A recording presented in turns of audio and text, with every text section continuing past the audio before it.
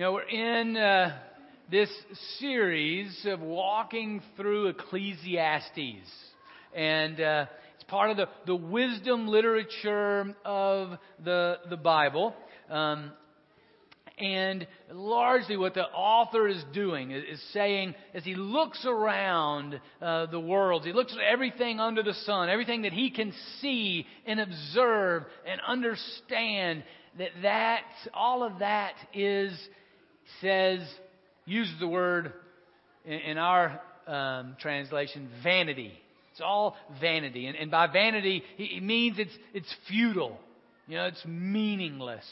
That really, it's hopeless. Same word, the word vanity is the same word we use translated like smoke or vapor. So it's something that you can see, but it really has no substance. And some would say that worshiping God is like that. That it's a waste of time. That it's only going after stuff that we make up in our own minds. There is no God to worship, and that it is a waste of time. One of my favorite authors about worship, Marva Dawn, has a great title for her book, Worship, a Royal Waste of Time. But what what I've experienced in our city in the last 2 weeks, man, there's a whole lot that's going on that has almost direct bearing, direct illustration of what Ecclesiastes is saying. I mean, on the one hand, the fact that you look around you, and the Ecclesiastes is saying, man, it is meaningless, it's hopeless. And the events of the last 2 weeks with Officer Tensing and Mr. Dubose, and now Officer Tensing, who's a University of Cincinnati public safety officer, has been charged with murder, with killing Mr. Dubose, who he pulled over for not having a front license tag. And things escalated, obviously, from there. Now he's charged with murder. And we could look at that, and it fits the story that's been the common theme over the last several years, and actually over decades and centuries. White officer with power then shoots and kills black man who's unarmed. And it fits to that. And hands can go up and say, this is meaningless. This is hopeless. How are we going to ever address these kind of situations? That would feed right into what Ecclesiastes says he sees as he looks around.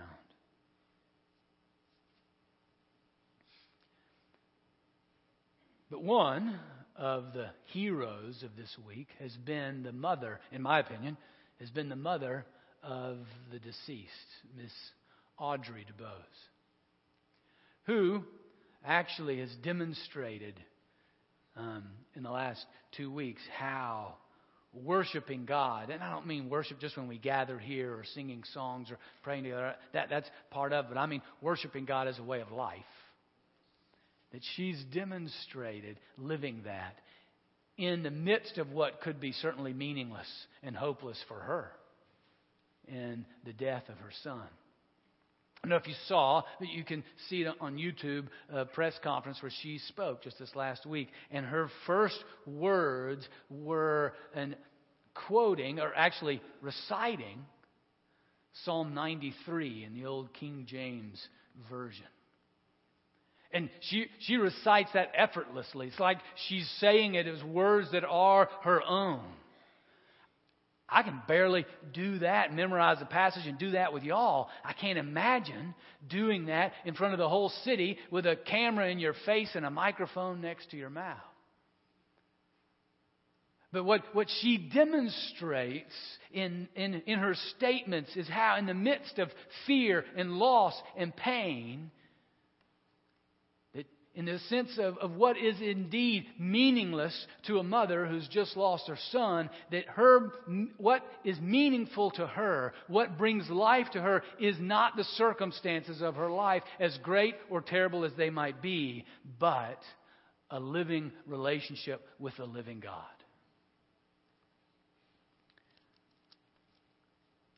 These are just the first words of the 93rd Psalm. The Lord is king. He is robed in majesty. The Lord is robed. He is girded with strength. He has established the world. It shall never be moved. Your throne is everlasting from of old. You are from everlasting. That is her anchor that she demonstrates and shows how, and what we'll see in Ecclesiastes, how absolutely crucial worship in terms of a relationship with the living God, a humble relationship with the Almighty Creator, is essential for meaning and purpose in life. It was interesting. On the YouTube site, there were, you could watch the video, then there were comments after, and I think I can count on one hand the time that I make a comment on something like that. I just don't find it usually very useful. And don't find the conversation that ensues from that as something that's meaningful. I guess you could say I'm a Ecclesiastes about those kind of things. But I did find myself commenting there because I was so moved. And also moved by what she did and moved by what other people said. Because they were naysayers. And they said, why are you calling on God now? Where was God in your son's car? Those were some of the things that were said. Truly saying worship is a waste of time. I mean, that's what they were saying. You're wasting your time quoting the 93rd Psalm.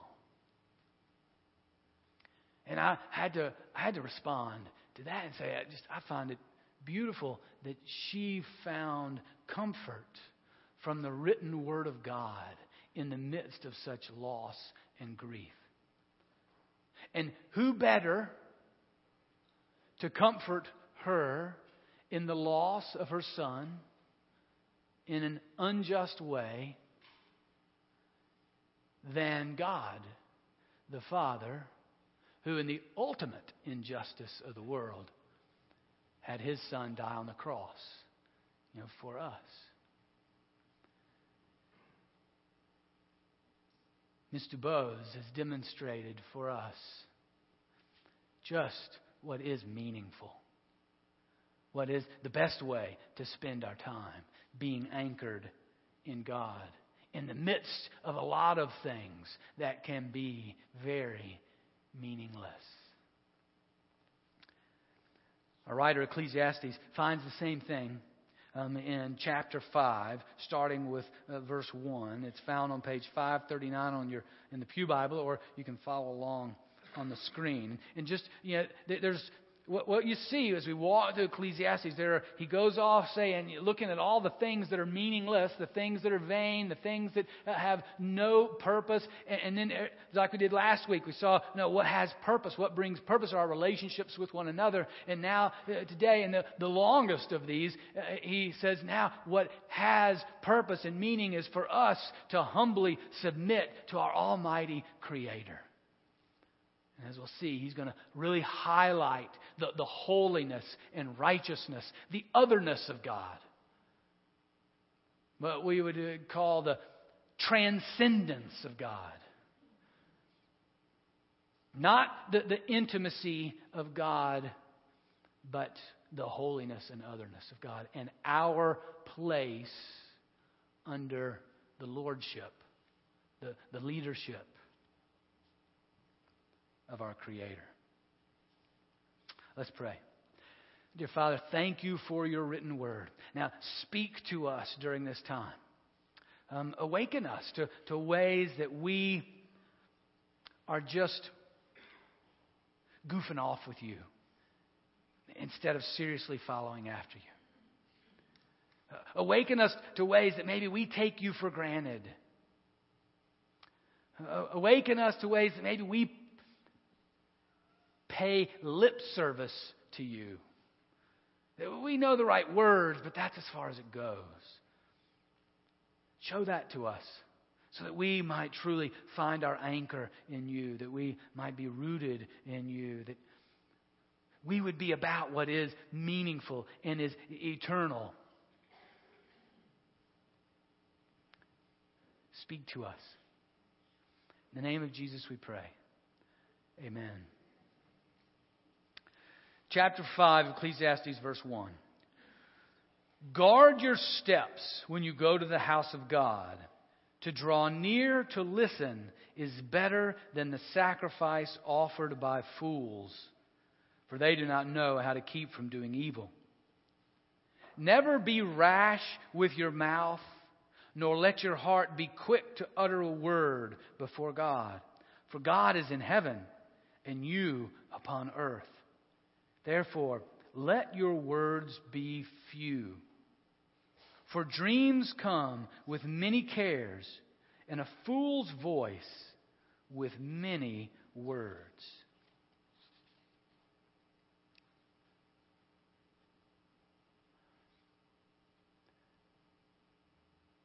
There's a place to come before God and be quiet. To let silence be our guiding action so that we might listen. Now, there's also a place, as we've read earlier in Ecclesiastes, there's a place also to sing and to dance. There's also a place to be silent. And what Ecclesiastes has found is the significance and importance of being silent before God. And that often we humans fill our time with noise and hurry, and we major on the action, and we ignore the time of reflection and being still and being quiet before God. To focus on who God is. I mean, there's a place to be in touch with what's going on in the world, as we've already talked about. There's a place to be in touch with how I'm feeling. But now is not that time. Now is the time to put those things aside and say, let me get in touch with what is real. I mean, how I feel will change in 30 minutes.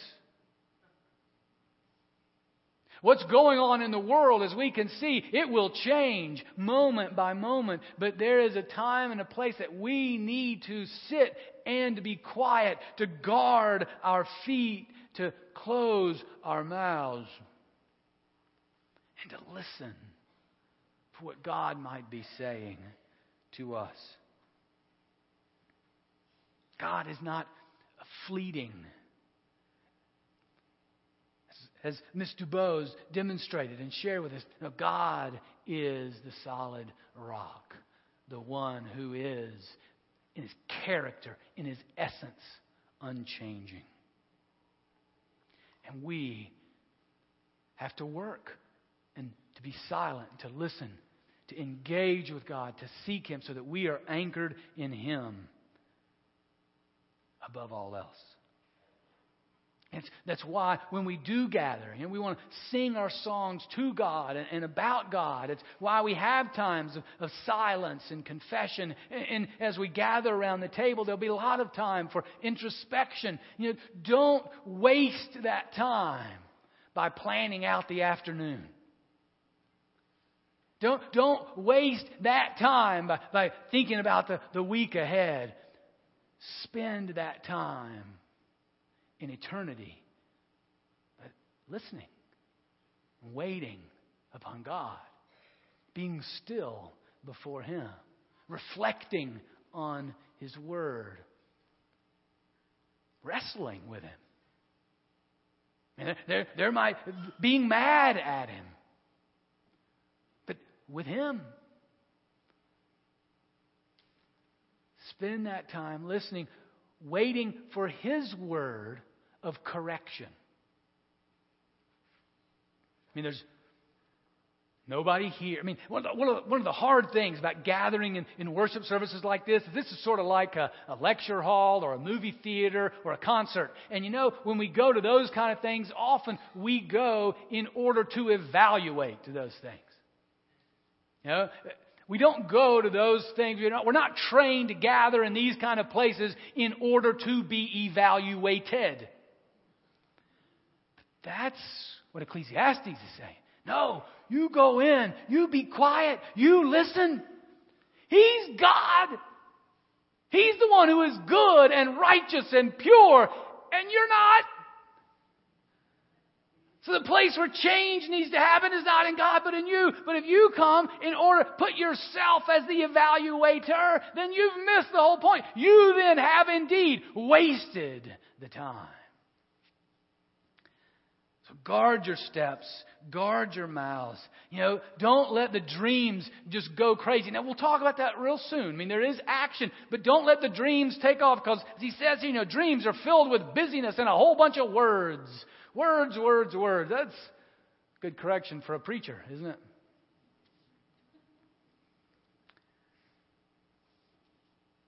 We can fill it with words. He says, no, you be quiet and hear God's word.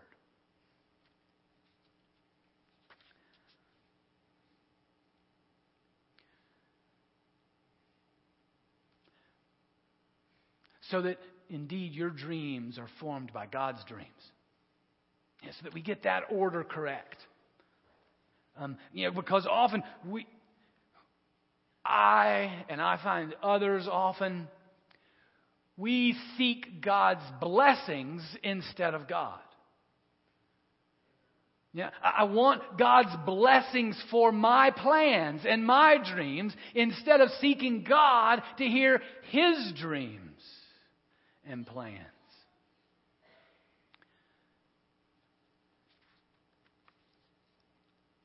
And to be silent and listen, to set aside all else, just to simply to hear, to receive from God in the moment of the silence, in the moment of hearing from His written word or His Spirit within me.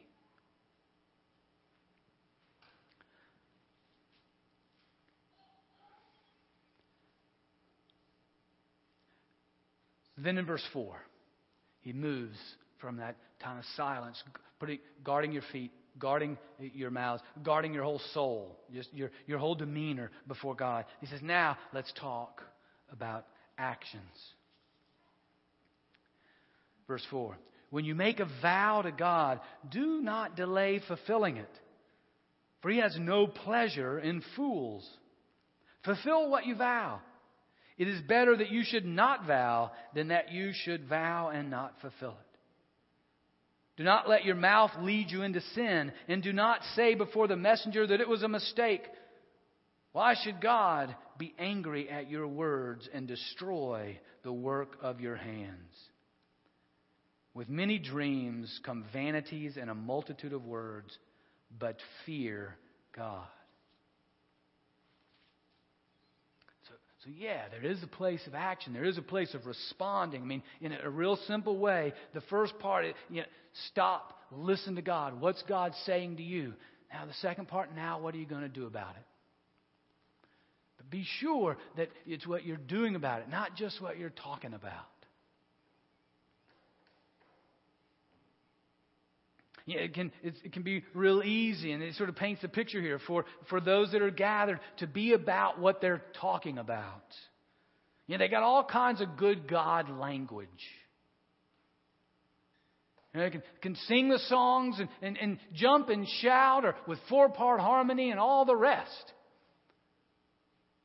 But if it doesn't translate to worship in everyday life at 12:30 or 12:45, given that we have communion, what does it matter? It's then been a waste of time. It can be emotionally charged. It can be absolutely beautiful with everything in tune in 4-part harmony, just gorgeous. But if it doesn't translate, if it's just vows that we sing really without meaning. I mean, you can almost hear Ecclesiastes saying, then don't sing. if it's not about you singing these vows to put yourself in the place so that you're obeying what God is saying, then don't waste your time singing.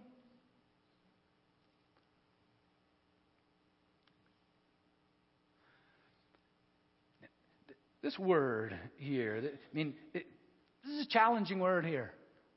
This is a wake-up call. This is one of those passages that is a warning. This is about as close as I get to hellfire and brimstone. But that's what this one is. He's like, listen, this isn't about you. This is about you submitting to the way of God, and everything else is destruction and a waste of time. Don't be flippant about your relationship with God. Don't be nonchalant about it. And push comes to shove, in the full of eternity, what is more important than your walk with God?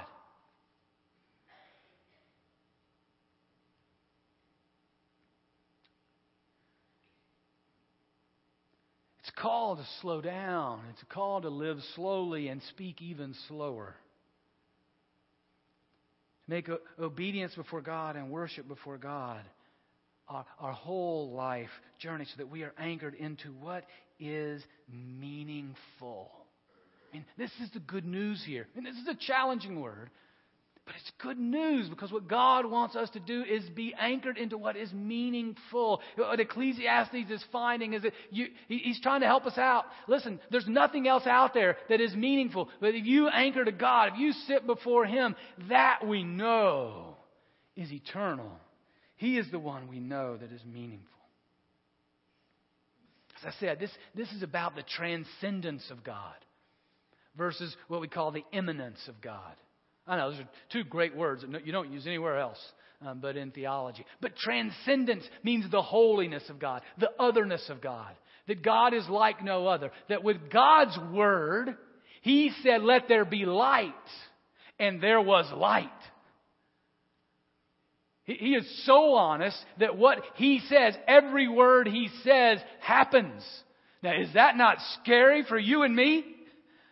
Wouldn't it be scary if every word we said happened? Every thought we had happened? Whoa, that'd be atrocious. Man. But God's character is so real that every thought, which is His word, happens. Doesn't just maybe happen, it happens. That's how transcendent. God is so other than us, and He is pure, and we are sinners. We are broken. We are fallen, selfish beings. Again, that's the transcendence. We talk a lot about the immanence of God too. That's the intimacy of God, that God is with us. But we ought to understand the transcendence, just how far apart God is from us, how much other God is than us, to understand just what Jesus did when He hung on the cross. It wasn't a bridge across the Ohio. It was a bridge across eternity. So that we might indeed be intimate and call our Creator, the pure one, our Heavenly Father.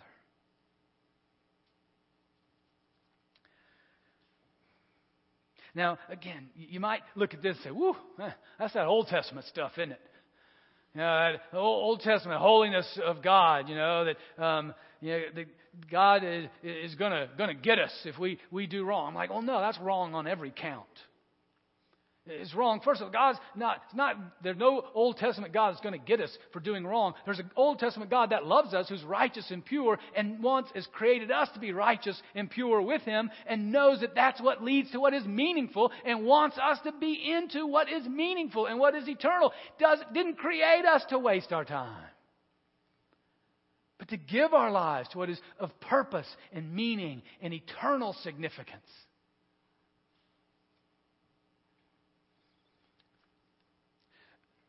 And it's not just in the Old Testament.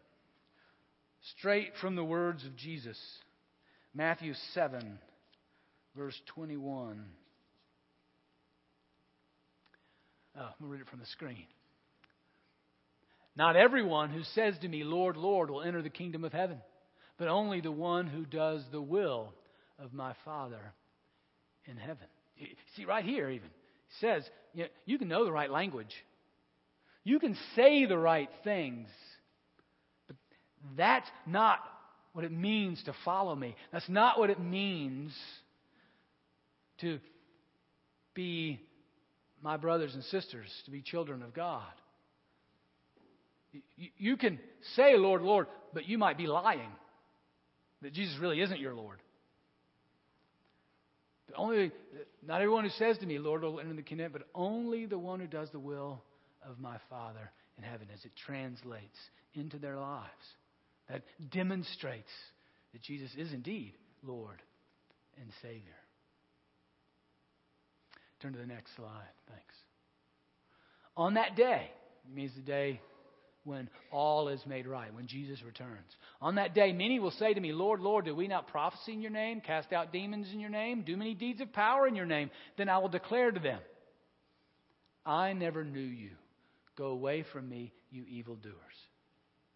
If there's ever a passage that focuses, this is about a living relationship with the living God. It's not about making grand plans and accomplishing them. God might do that through us. And praise be to His name if that be the case. But what this is about is us walking with the living God. Not about doing grand things. It's about doing God's things. Ecclesiastes is realizing, man, we plan, we put things together, and it might happen. But if it's not tied in with the eternal God of the universe, then it is a waste of time. So my prayer for us during this time now is just as we come to the table in communion and prayer stations and all the rest, and have some time of reflection, and maybe even during this time, God has He's somehow nudged you. He's somehow engaged you. He's awakened you, one, to how you right now are flourishing with Jesus. And you just wake up in the morning with psalms on your lips. And if that's the case, praise Him and ride that wave as long as you can. Let the Holy Spirit just continue to carry you as long as you can, and know that as a gift from God. Or maybe that this is a wake-up call to say, I've been playing with God. Just sort of fiddling with God. It's not that He's the Lord of my life. He's the Lord of maybe some parts of my life. And I really like Him to come in and bring me what I want. And that's nice. But, I'm not interested in opening up to God because things are pretty comfortable right now. So I got just enough of God that I need. And if I need more, I'll let you know. That's very easy, especially the more affluent we are, that we buffer ourselves because of our busyness, because of our comfort, creaturely, earthly comforts. And man, that's dangerous. And that is where God convicted me. You need to do a hellfire and brimstone every once in a while. Because if you're not, then you're not proclaiming the whole of my counsel to my people. And you're not doing your job, what I've called you to do. And it's just for your own good. That's to fear God. That's what He says at the end. The very end says, fear God. And it's not a fear as in a shaking, scared fear. Because John says, perfect love casts out all fear. So it's not that fear that we're running from God because we're scared of Him. No, we're running to God because we fear Him in that reverential, awe, marveling way that He is greater we can ever imagine or think, that is beyond our wildest dreams. So we run to Him in fear. Fear is that we don't fear death. We don't react to death. We don't fear bullets. We don't react to bullets or swords or armies. That's what the Psalm says. Over and over again. We don't fear those. We're not reacting to those. We're not living from those or for those. We fear God. Our reactions are based upon our relationship with God, or so that's what we long to live for.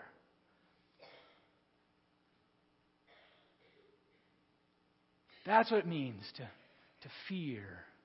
Have a healthy reverence and humility before God.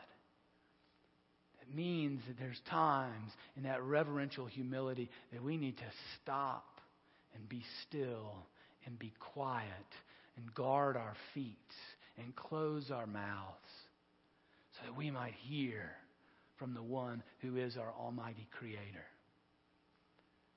And so that we, like Miss Dubose, no matter what circumstances surround us, will find ourselves anchored to the one who is truth and life and love. Amen.